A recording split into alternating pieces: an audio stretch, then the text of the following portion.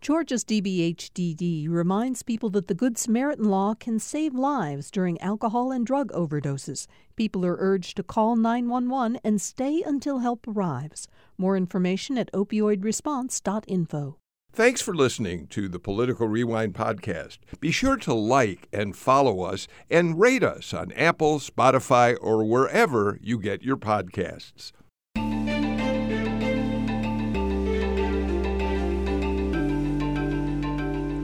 Welcome to Political Rewind. I'm Bill Nigut. It's good to have you with us as we come to the end of another week on our show. As I said in the headlines today, Election Day is closer than I think many people actually realize. Early voting, in-person voting, begins in about a little more than 5 weeks on October 17th, and the election, of course, 8+ weeks away on November 8th. Just so you've got it in your heads, the registration deadline for the November election date is October 11th, so you've still got a few weeks to do that.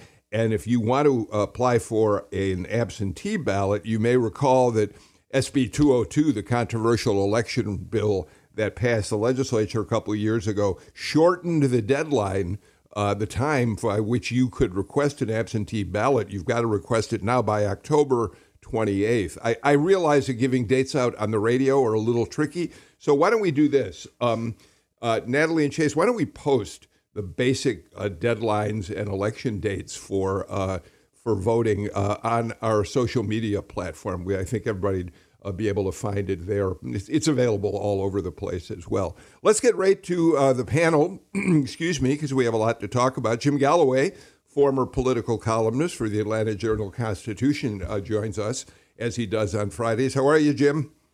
I'm doing great. Looking forward to getting on with this. We've got much to talk about. A lot to talk about. You're a former colleague. Leroy Chapman, managing editor of the Atlanta Journal-Constitution, is back with us. It's good to have you back, Leroy. It's been a while since we've had you on the show. I know you've had a lot on your plate down at the AJC, but we're glad you could be with us today. Hello, and thank you for having me. And it is the season, so yes, we are extraordinarily busy, but always have time for you. Thank you for that. Emma Hurt, Axios Atlanta reporter, joins us. Thank you very much for being here, Emma. Always happy to be here, Bill. Thanks for having us. And as always, I want to let people know how they can find you. How can they subscribe to Axios Atlanta? Axios.com/Atlanta. You'll find us. Now part of the Cox Enterprise Communications empire. Axios now owned by Cox. I bet that makes you feel even more powerful, Emma. You know, it's interesting to be at the red hot center of that story here in Atlanta. So it's fun. It's all in the family, right? Raul Bali is back with us as well. He's the politics reporter at WABE, and he's the co-host of a podcast, Georgia Votes 2022. Raul, when is your podcast? How often do you post your podcasts, and when do they come out?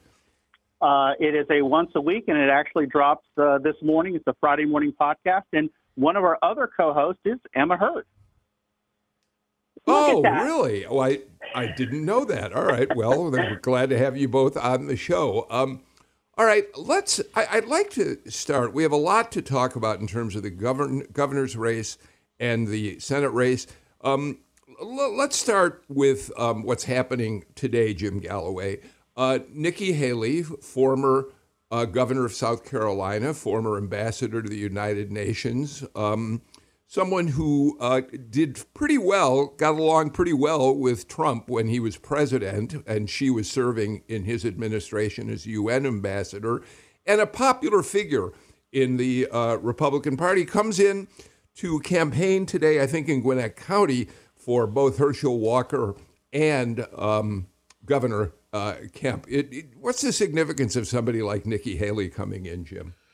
Well, first of all, there's the unstated fact that we are now in the prelude to a 2024 presidential election, and she is in everybody's Republican top 5 list, I think. I think more importantly and more immediately, what you've got is this is evidence of the emphasis that Republicans are having to put on the women's vote in the aftermath of the overturning of Roe v. Wade. That is probably topmost. Raul? I want to mention one other important thing about this event. This event is being held, the event that Herschel Walker is having today with Nikki Haley is at Global Mall. And Global Mall is on Jimmy Carter Boulevard, right there by 85, and it is a mall for Indian Americans and Asian Americans. And Nikki Haley is also Indian American. So, and as an Indian American, I'm seeing all sorts of flyers and stuff for this event. So not only the women's event, it's also important to note that this is also aimed at the Asian American community, and specifically the large Indian American community in Gwinnett and DeKalb counties. Yeah, this is Bill. This is a target. This is over the last, say, maybe I'd say 3 cycles. You've seen Republicans very specifically target Indian Americans in Georgia. So Nikki Haley's here. Emma, as Galloway points out, we are beginning to see Georgia as a proving ground for 2024 on people who may be looking at running for president. Ted Cruz was here a few weeks ago promoting the Republican ticket here. We know that Mike Pence came in to campaign for Brian Kemp before the primary, at a time when, of course, he was opposing Donald Trump, who was supporting David Perdue at the time. And so we're likely to see more happen like this in the weeks leading up to the election, I would think. Yeah, it's funny. I mean, covering Georgia politics in the past few years, to me, this is sort of obvious. Of course, the top national politicians want to come through Georgia. I know that certainly has not been the case always. And so seeing Nikki Haley, I mean, she's been on the trail all over Georgia. She campaigned for Jeremy Hunt, who lost the Republican nomination in the 2nd district, for Kelly Loeffler. And she's also going to be with Governor Kemp. But, we know that Glenn Youngkin will be coming to campaign for Kemp later this month, we expect. And the sky's the limit. We've had Nancy Pelosi during the recess, not a 2024 contender, but a national politician. And so just underlines what we all know and what the rest of the country seems to agree about, that Georgia is an important stop if you're campaigning across the country as a surrogate. So, Leroy, I really don't want to start talking about the 2024 presidential race quite yet. Nevertheless, as we say, we do think that there are people like a Nikki Haley, a Ted Cruz, and a Mike Pence who are coming here thinking ahead to 2024. And I think, Leroy, Emma makes a good point. There were years in which Georgia was completely ignored when it came to presidential candidates. They just didn't come to this state. They didn't spend much money advertising here.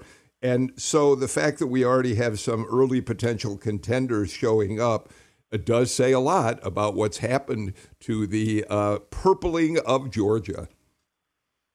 Absolutely. So I came here from South Carolina. I'm a South Carolina native. So anyone who was running for president, I got to know because they were always in South Carolina, because South Carolina was critical to winning a nomination. So you could not be nominated for president in either party unless you went to South Carolina. So what we're seeing now in Georgia is the other part of that. So while Georgia's not in the early part of the nomination process, what needs to happen for anyone who wants to win, though, is that they got to get a foothold here. They've got to get alliances. They've got to understand who is connecting with voters, and they've got to make those alliances. And so on the Republican side, we are seeing a realigning of the Republican Party, too. So Nikki Haley, for example, could very well be in a nomination process, and Donald Trump could be her opponent. So it is smart for her or anyone else who wants to run for president to get an early alliance with a Kemp who could be reelected and who has his own election machine, or Walker or whomever. So that's what we're saying. And yes, Georgia is suddenly important, and we will see more of those guys. That's a good thing for voters to be able to see those folks up close, because I understand what that means. Because in South Carolina, again, our voters were overexposed almost to the candidates for president, and it was a lesson in democracy to see that. Leroy, while the ball's in your court, let's get a conversation going around the TV ad that the Walker campaign just put up. I want to play the audio from that ad and get everybody's reactions to it. But essentially, if you have not seen it yet, this is an ad in which Walker talks directly into camera about his sense that Raphael Warnock is trying to divide us as people. And there's an essential accusation that Warnock and a couple of other Democrats are racist in the way they think about America. So what you're going to hear is, you'll hear first Stacey Abrams make a statement in the ad, then Vice President Kamala Harris, then a very quick soundbite from Joe Biden, Raphael Warnock, and then Herschel Walker. So kind of keep that in your heads as you listen to this spot, and then let's talk about it. I do absolutely agree that it's racist. It is a redux of Jim Crow in a suit and tie. America has a long history of systemic racism. You ain't black. America has a pre-existing condition. It's called racism. Senator Warnock believes America is a bad country full of racist people. I believe we're a great country full of generous people. Warnock wants to divide us. I want to bring us together. I'm Herschel Walker. I approve this message. Leroy, we should point out that in that first sound, Stacey Abrams talking about Jim Crow in a suit and tie is referring to the passage of SB 202, which many progressives believe is a law that suppresses African American and other minority votes. But just in a more general way, I have a very hard time figuring out what to make of that spot, and I'm looking to you and the other panelists to help me understand it. Sure. So there are a couple of things going on here, right? One is that this is the Walker campaign wanting to tie Warnock to Abrams and to Vice President Harris, who are certainly known, and they're more polarizing.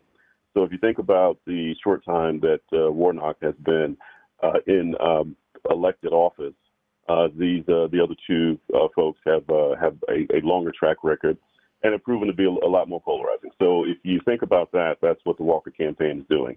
And the second thing here is that, it's virtue signaling, right? It is it's aimed at white voters, banking on the idea that there's some fatigue in talking about race. And it puts Walker to again say we shouldn't talk about race as much as we do. And he's not talking about any specific policy or anything like that. In fact, he's not shown himself to be very fluent to talk about policy at all, to anything that I've seen. But this is, I think, trying to position himself as being the reasonable candidate, needing to have people in the middle break his way, because right now there is a lot of question about his readiness and fitness for office. And so this is looking to get those white voters who may be undecided and who might be otherwise open to voting for a Republican. He desperately needs those folks in order to be able to win. Emma, you did a pretty deep dive into this spot on Axios Atlanta today. Talk to us about what you reported. Yeah, I dug into a bit of the context as well about, where Walker's position on racism, where he says it comes from, dating back to his teenage years in Wrightsville and making a decision, he says, to not engage with civil rights protests at that time, to kind of stay out of the fray, and that has been his approach until now as well. But I did talk to Dr. Andra Gillespie, frequent panelist here, who, as we know, studies political mobilization and race, and she made the point that Leroy made, that this is not an ad for Black people. This, she says, is an ad for undecided white voters, and and we'll see if it's effective, was her point. But it it speaks to also, I think, this. It's not a new approach as well. It's different. If you think about how Kelly Loeffler, for example, tried to hit Warnock on with Jeremiah Wright, some of Jeremiah Wright's words and his support for Wright. This, Gillespie told me, is sort of a softer touch to the same message in the hopes that this might resonate better, because as we remember, the attacks with Jeremiah Wright did fall flat. And so not necessarily a new general concept here, but it's definitely new. It's new, first of all, for us to see two Black candidates at the top of the ticket talking about race like this in such different ways. Can't miss that as well. It's remarkable to have that anywhere in the country, but especially in the South. And we'll see, right? Polling is pretty muddled about how Walker is polling among Black voters, whether he'll be able to outperform Donald Trump's 11% in 2020. The AJC poll showed 9% for Walker, and a recent Emerson poll showed him 25%. So, the jury is out on the vote tallies at the end of this, but that's what seems to be going on. Raul and then Jim, I think I'm right, Emma, that one of the things that Andra Gillespie, I think it was Andra Gillespie maybe, who said that part of this ad may be an appeal to white people who are kind of, in these words, I'm tired of hearing about race all the time. Was it Gillespie who told you that? Yes, exactly. Yeah. Okay. So, Raul, what do you make of that? I agree with Andra Gillespie. As somebody who grew up in rural Georgia, I grew up out near Augusta, and I used to be a reporter in rural Georgia. They're absolutely, you will hear it from rural white voters. They won't say it on mic, but they'll say it to you when you're having a conversation where they feel like the race card is overplayed or that race is injected in places where race doesn't belong. They'll agree with you on what happened in the Ahmaud Arbery case, but they feel like it's injected into everything. So that is absolutely who this ad is aiming for. Jim? The other thing that I think we need to consider is that this is kind of a rehabilitation of Herschel Walker. As we said, he's speaking direct to camera. He is speaking in complete sentences, subject and verb and predicate, and he's got this brilliant smile. It's a very intentionally presentential.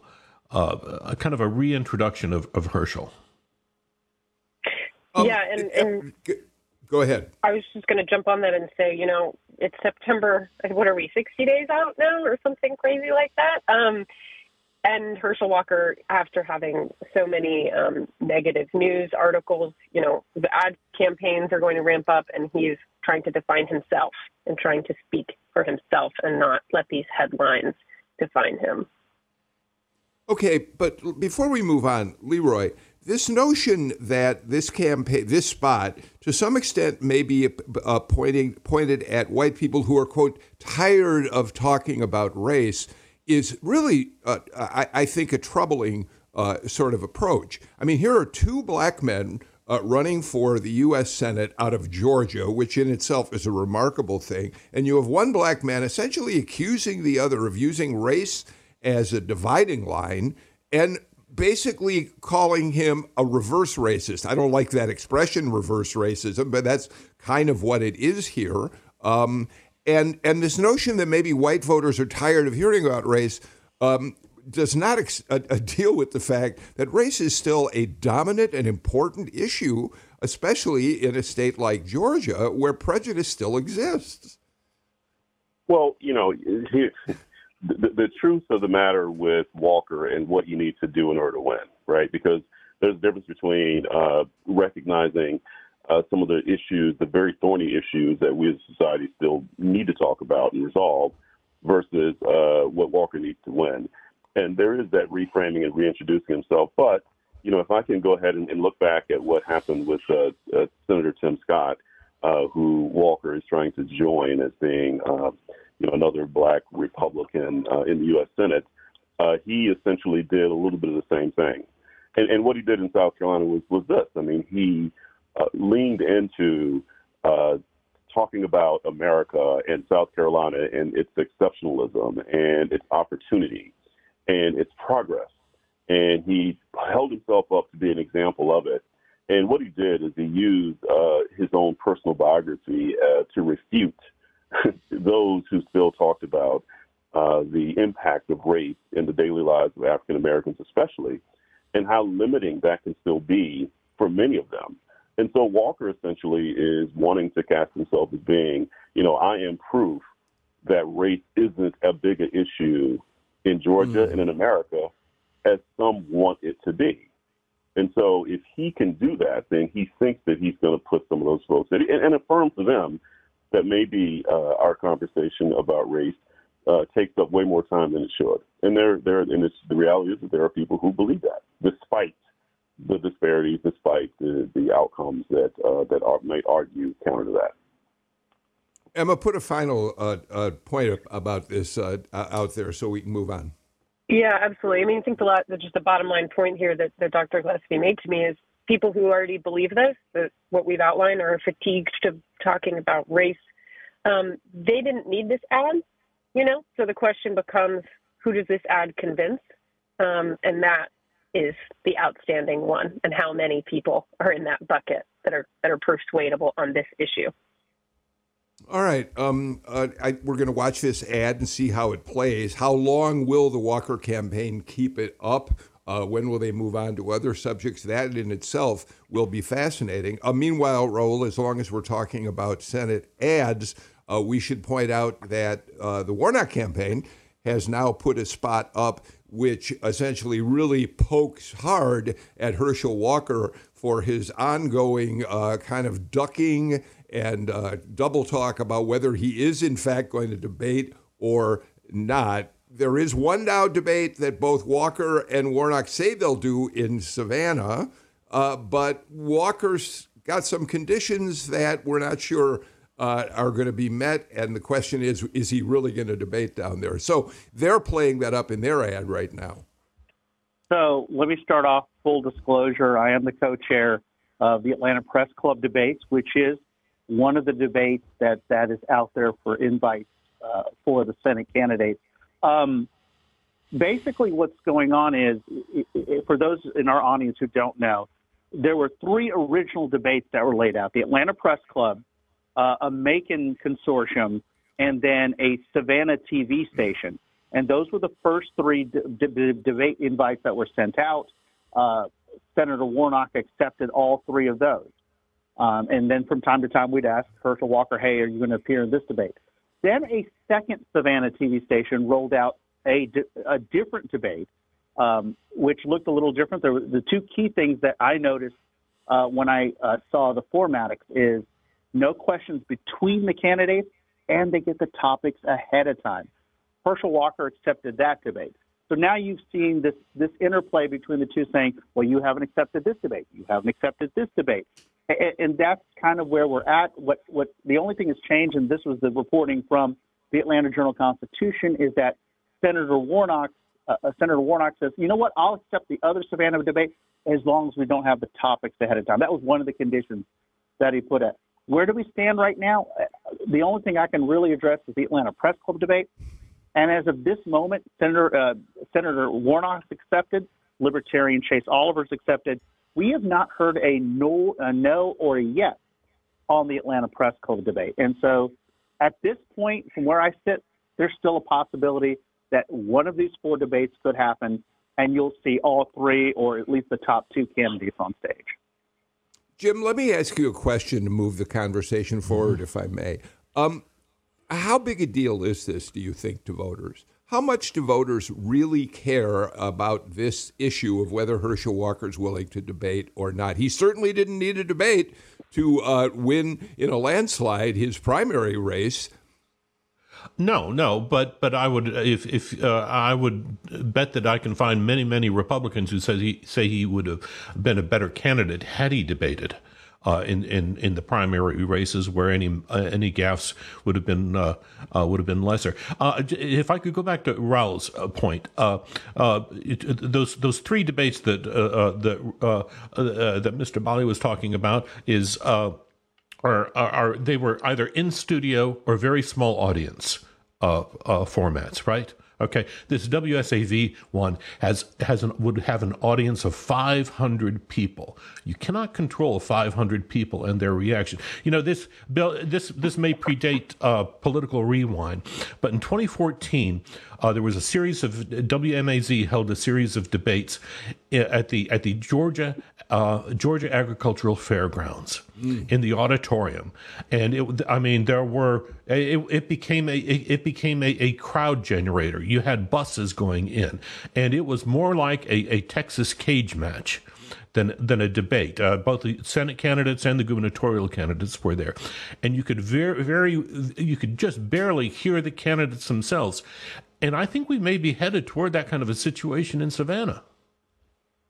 Yeah. Okay. I get that, and you're right. We do remember the debates at the fairgrounds, and they were mostly meaningless. But again, Leroy, the Warnock campaign has put money behind this ad accusing Walker of ducking debates, and I just wonder to what extent voters care about that. Leroy and Emma, I'd love to get your take on that.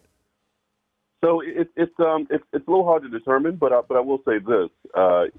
Of the two, Walker obviously has to state his case directly, and he has more to prove in terms of where he stands on issues, being able to articulate what he do in the U.S. Senate. There's a track record where he has his fitness for office has been questioned because he has not withstood scrutiny very well early on. And Jim's right. I mean, he's not debated at all. So the question is, can he win? And, of course, this is really going to boil down to the folks who perhaps might consider this. And it's a pretty small sliver of people that will decide this race anyway. And the question is, will it matter to them? Because there are lots of folks it won't matter anyway. They're going to vote either for Warnock or Walker, and there are a lot of minds already made up. So of the persuadables, does this matter? And it might. And it might just because Walker has way more convincing to do than Warnock. Warnock does have at least some the incumbency, and some of the things he's done already does help him, and Walker has more to prove. So a debate stage would actually help him, but of course it's a potential landmine for him just because of what we've seen so far, and you understand the reticence of the Walker campaign to actually go toe-to-toe with someone like Warnock, because Warnock is pretty doggone skilled at this kind of thing. We saw what he did when he got elected, and he's been in the U.S. Senate, and he's a pastor, and he's very good on his feet and very steeped in policy. So we see this going in as probably a mismatch anyway, under any circumstance. Emma? I'm also on the debate committee with Raul and will be a panelist, so no disclosure there. But I think broadly, my thought process on debates has often been skeptical of how many voters pay attention to them and see them. I mean, we know they're important, but this, however, has become its own thing. There have been ad dollars spent on this issue as Walker and Warnock kind of fight it out over who's going to debate whom and who's actually the chicken here. And this kind of this dynamic we have now, it's kind of a standoff. And to me, the standoff appears to be continuing, where you still have, the two guys pointing at each other like, you're the chicken, you're the reason we're not debating. And I don't see how this ends without either of them feeling like they're having to concede something to the other.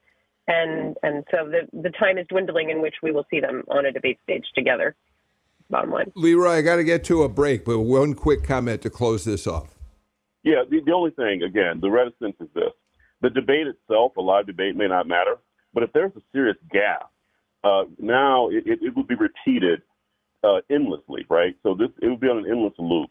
And that's the thing that the Walker campaign is fearing. It's not necessarily whether or not he will win a debate or how many people tune in to, 30 minutes or an hour.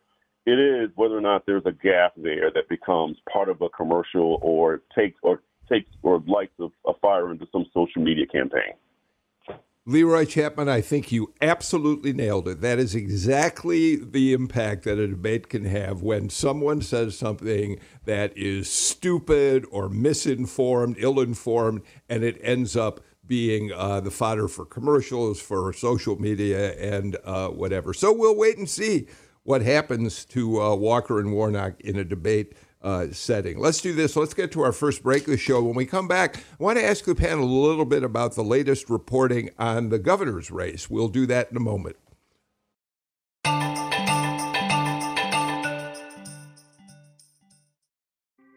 Thanks for listening to Political Rewind. If you like this show, you'll also like Georgia Today. It's a daily podcast from GPB News, bringing you compelling stories and in-depth reporting that you won't hear anywhere else. Join me, Peter Biello, for this quick and convenient way to get the best of GPB News' extensive coverage of the topics that matter to you, delivered directly to your device every weekday afternoon.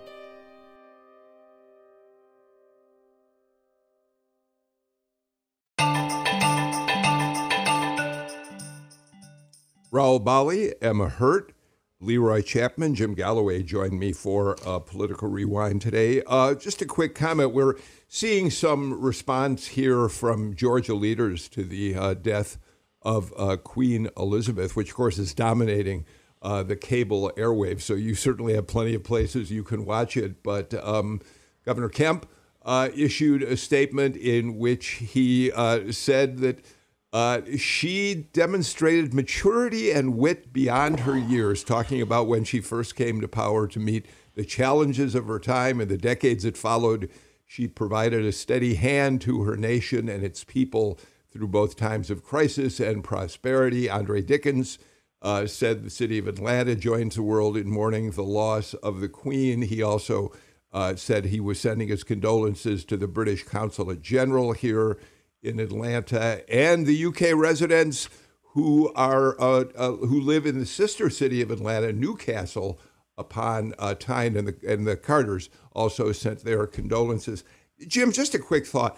You know, I mean, Queen Elizabeth certainly had her ups and downs in terms of popularity. She was at a low point after the death of Princess Diana, when at first people felt she showed no compassion at all around that. And there are people in African nations that were once part of the empire who were not enamored of her as the monarch, the ruling monarch of the British Empire. But I can't think of a leader in this country today, contemporarily, who would receive as universal the acclaim and the love that we're seeing for her right now. Right. I mean, and Jimmy Carter, who is 2 years older than Queen Elizabeth, might qualify for that, just given his ex-presidency. But the closest I can come is Franklin Delano Roosevelt.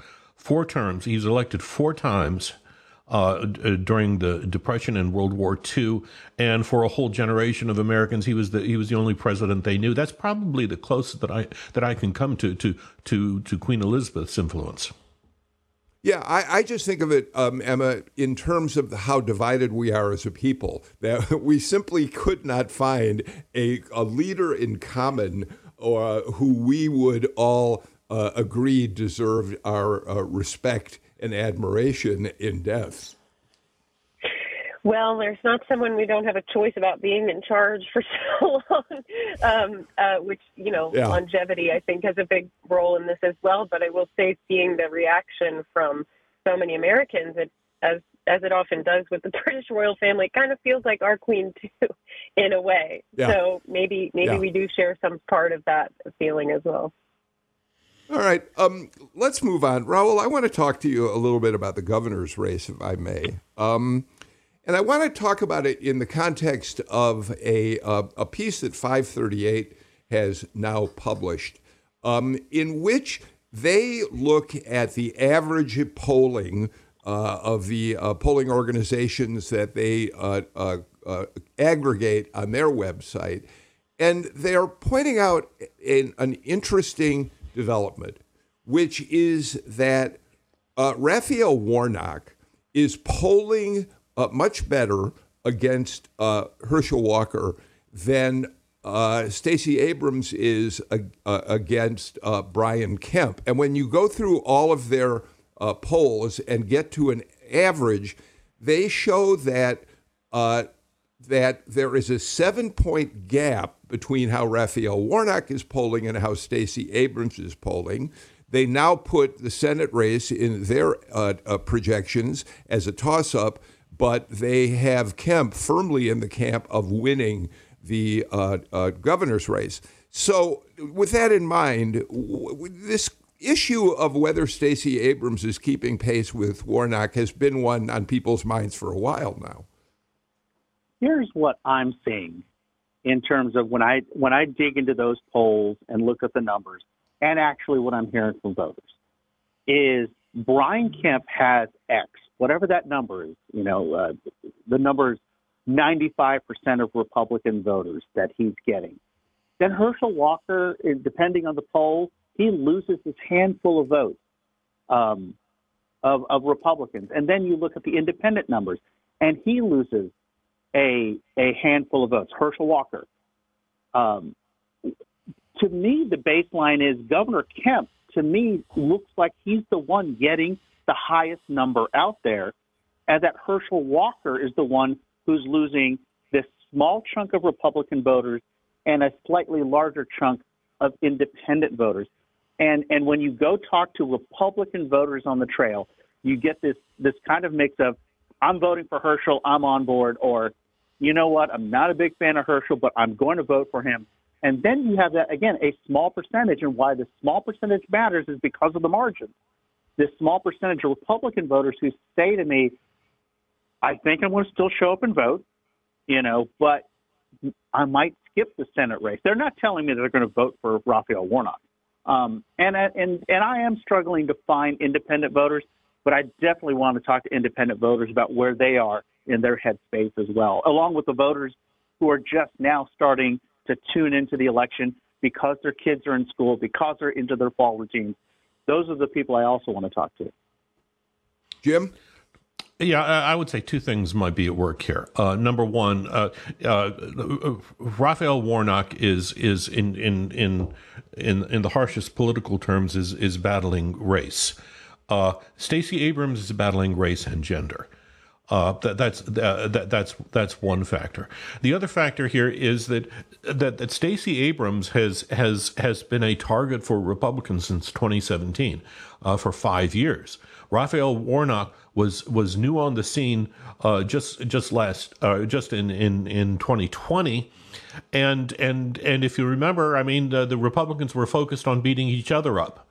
And he was able to establish a very, very friendly persona, and Abrams hasn't really had that luxury. In a way, Abrams kind of reminds me of the problems that Hillary Clinton had, where there was so much said about her, and that she was perceived as such a boogeyman by Republicans that it kind of left a permanent mark on her. Emma? There are so many interesting dynamics at play here that it seems to be contributing to this split ticket polling average, at least, emerging. The two incumbents, right, are pacing ahead. Incumbency advantage we cannot underestimate. But also we saw Warnock outpace Ossoff in the runoff. He has, because of how his election went, as Jim just mentioned, because, honestly, he's a pastor. People kind of like that. We've heard that from voters. He's a likable character and has maintained that image thus far.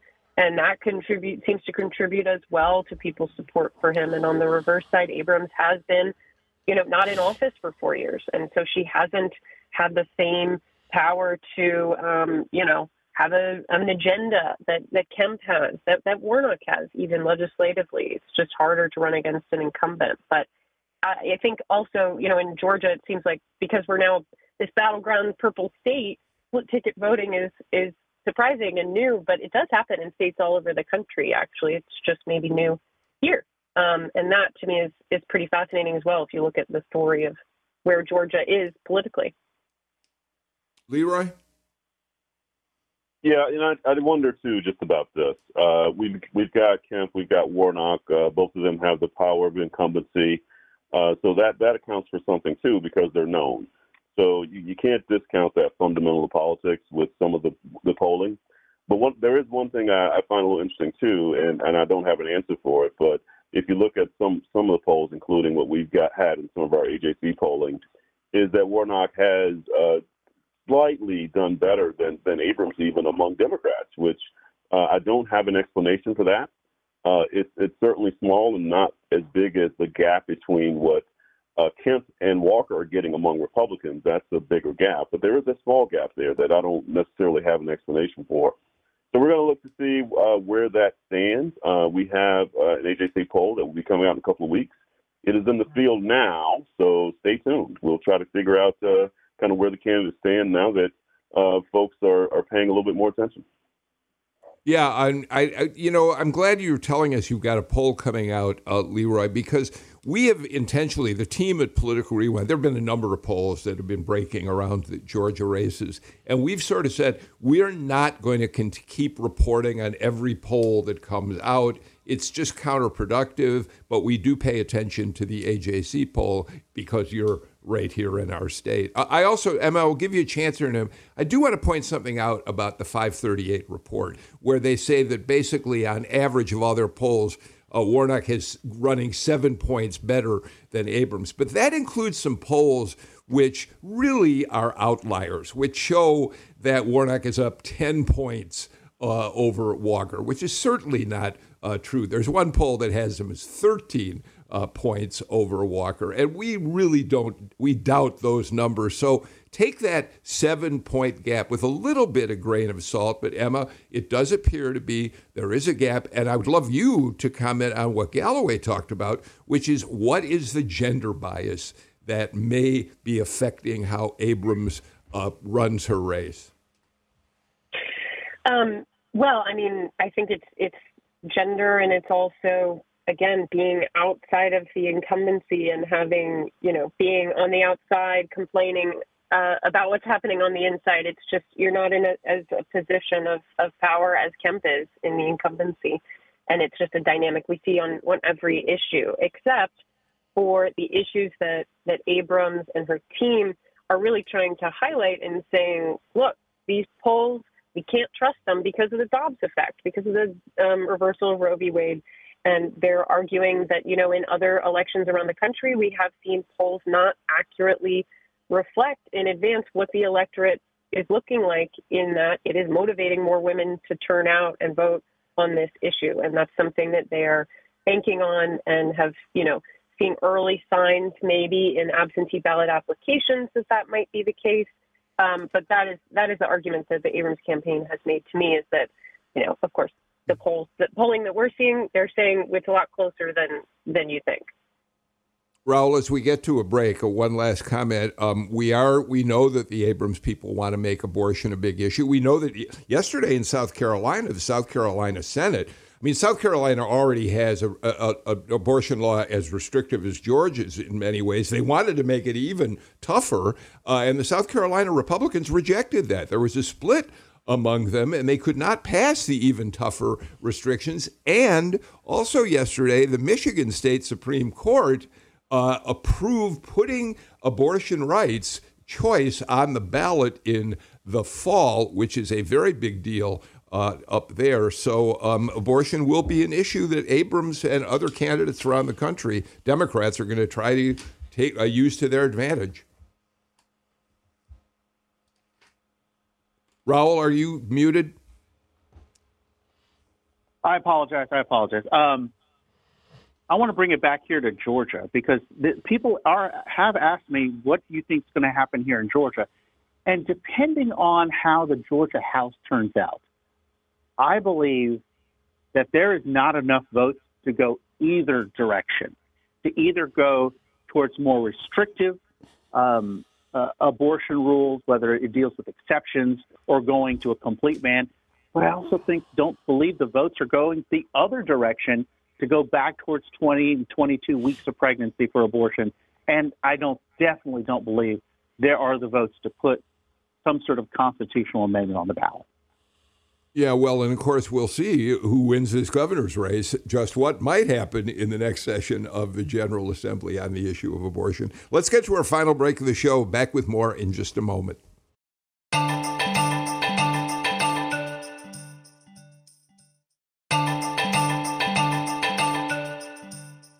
I mentioned at the top of the show how you can subscribe to Axios Atlanta. Emma Hurt writes for them, and how you can get Raul Bali's podcast, Georgia Votes 2022. The least I can do is point out you can also subscribe to the Political Rewind newsletter, which comes to you every Wednesday afternoon. Just go to gpb.org/newsletters. Might get a little self-promotion, doesn't hurt. I want to turn to, if we can, one quick comment. We talked about Nikki Haley earlier. I want to point out that Shirley Franklin is doing an event with Stacey Abrams this morning in which they're going to hit hard at Brian Kemp's ongoing refusal to expand Medicaid to all Georgians who are eligible to receive it. And we'll talk about what that event on our Monday show after it unfolds, as we will about the Nikki Haley events here too. But I do want to say that GPB is going to be watching what happens with Shirley Franklin and Stacey Abrams today. All right, Jim Galloway, excuse me. We've been following on this show this week the Coffee County, what I think it's safe to say is a breach of the voting machines down there, led by Sidney Powell, one of those lawyers who was out there promoting false theories about the stolen election in the aftermath of 2020, and one of the fake electors on the Georgia Trump slate. They were involved in this. So we've talked about it extensively on the show.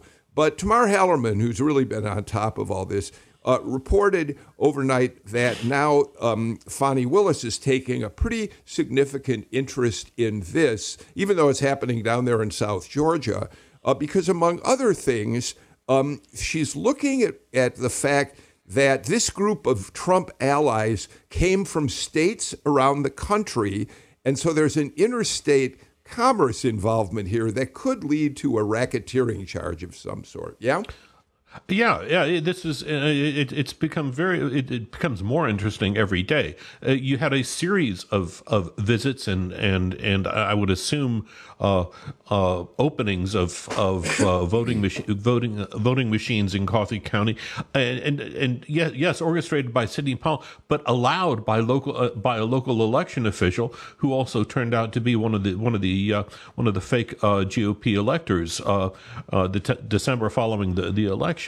And basically what if I can boil down Tamar Hallerman's piece was, you've got all these events happening in these other geographic areas, but enough has happened in Fulton County to be able to connect the Fulton County enterprise to the Coffee County enterprise and to the other statewide, and that is RICO territory. According to many prosecutors, so it could be, and we should note that the state has its own RICO law. It's not just a federal RICO law, and the state version is much more expansive than the federal version. Yeah, Emma, I think that Jim made a point that I should make more clear. The anti-racketeering law certainly doesn't need an interstate component, but it could become a federal issue when it becomes an interstate issue as well. Emma? There's so many kind of dynamics swirling around what we're learning about this breach. I mean, what's fascinating is that we're learning the most about it from the Curling lawsuit, the lawsuit against the voting machines that started in 2017. And so while, lawyers are subpoenaing and taking depositions, in that case, they are trying to prove they're targeting the machine specifically and trying to prove security vulnerabilities. But there are so much more beyond that could be in play, whether the Attorney General making charges, if the Secretary of State's investigation on this moves forward, and as we said, Fani Willis's investigation too. So many different angles on what is becoming a very kind of dramatic picture of a breach of Coffee County's election software. Leroy? Yeah. So again, this will allow a narrative to continue to evolve that will serve this special purpose grand jury. And I just want to remind too of what its authority is. I mean, its authority is pretty broad. So this grand jury is able to ask questions, and what it will produce at the end of its term could potentially be pretty far-reaching, and I think, as Jim pointed out, that may go way beyond Fulton County, but it may be able to fill in some blanks and make some connective tissue between a lot of acts that go directly to President Trump's inner circle, and might continue to provide all Americans a clearer view of all the actions that took place to sow doubt into election results, and to prove, and I think we've seen what's happened up on Capitol Hill and other testimony, other things we've seen, that a lot of this was let's go and make a political case before there was ever any evidence. So you get here's the case, and then we'll try to find the evidence in the aftermath. And so we're going to be searching for what happened after the election, probably for a long time. And we're seeing this happen in Fulton County, just as we're seeing it happen in Washington, D.C. and some other key states across the country. Raul? I also want to remind the audience that there is also a GBI investigation of the situation, and that my expectation is we're probably not going to get results from that before the election, maybe not even before the end of the year. So there's also that going on in terms of what's going on with what happened in Coffee County. Just one quick note. We've watched how a federal court in Florida has so far been able to stop the DOJ investigation of the documents that they've looked at from Mar-a-Lago. And now we know that a court in Texas has blocked a witness who the Fulton County Special Grand Jury wanted to call to testify because of her involvement in election fraud. And the Texas court said she's not going to come. We're going to stop it from happening. And that also may prevent them the grand jury from getting Sidney Powell here to testify. That's another story we're going to be watching, because Sidney Powell, too, lives in Texas, as does the witness. The special grand jury has lost the right to call. That'll be a story we'll watch unfold in the days and weeks ahead. We're out of time for today's Political Rewind. Raul Bali, Leroy Chapman, Emma Hurt, Jim Galloway, thank you for ending the week with such a smart conversation. We'll be back again next week with a lot more, because the news just does not stop in this political campaign year. So my thanks to Natalie Mendenhall and Chase McGee for the work that they do producing our show. Thank you so much. Victoria Evans-Cash, Jay Cook, thank you for the technical behind-the-scenes work you do. We're out of time. We'll be back on Monday. In the meantime, I'm Bill Nigut. Take care. Stay healthy. Bye, everybody.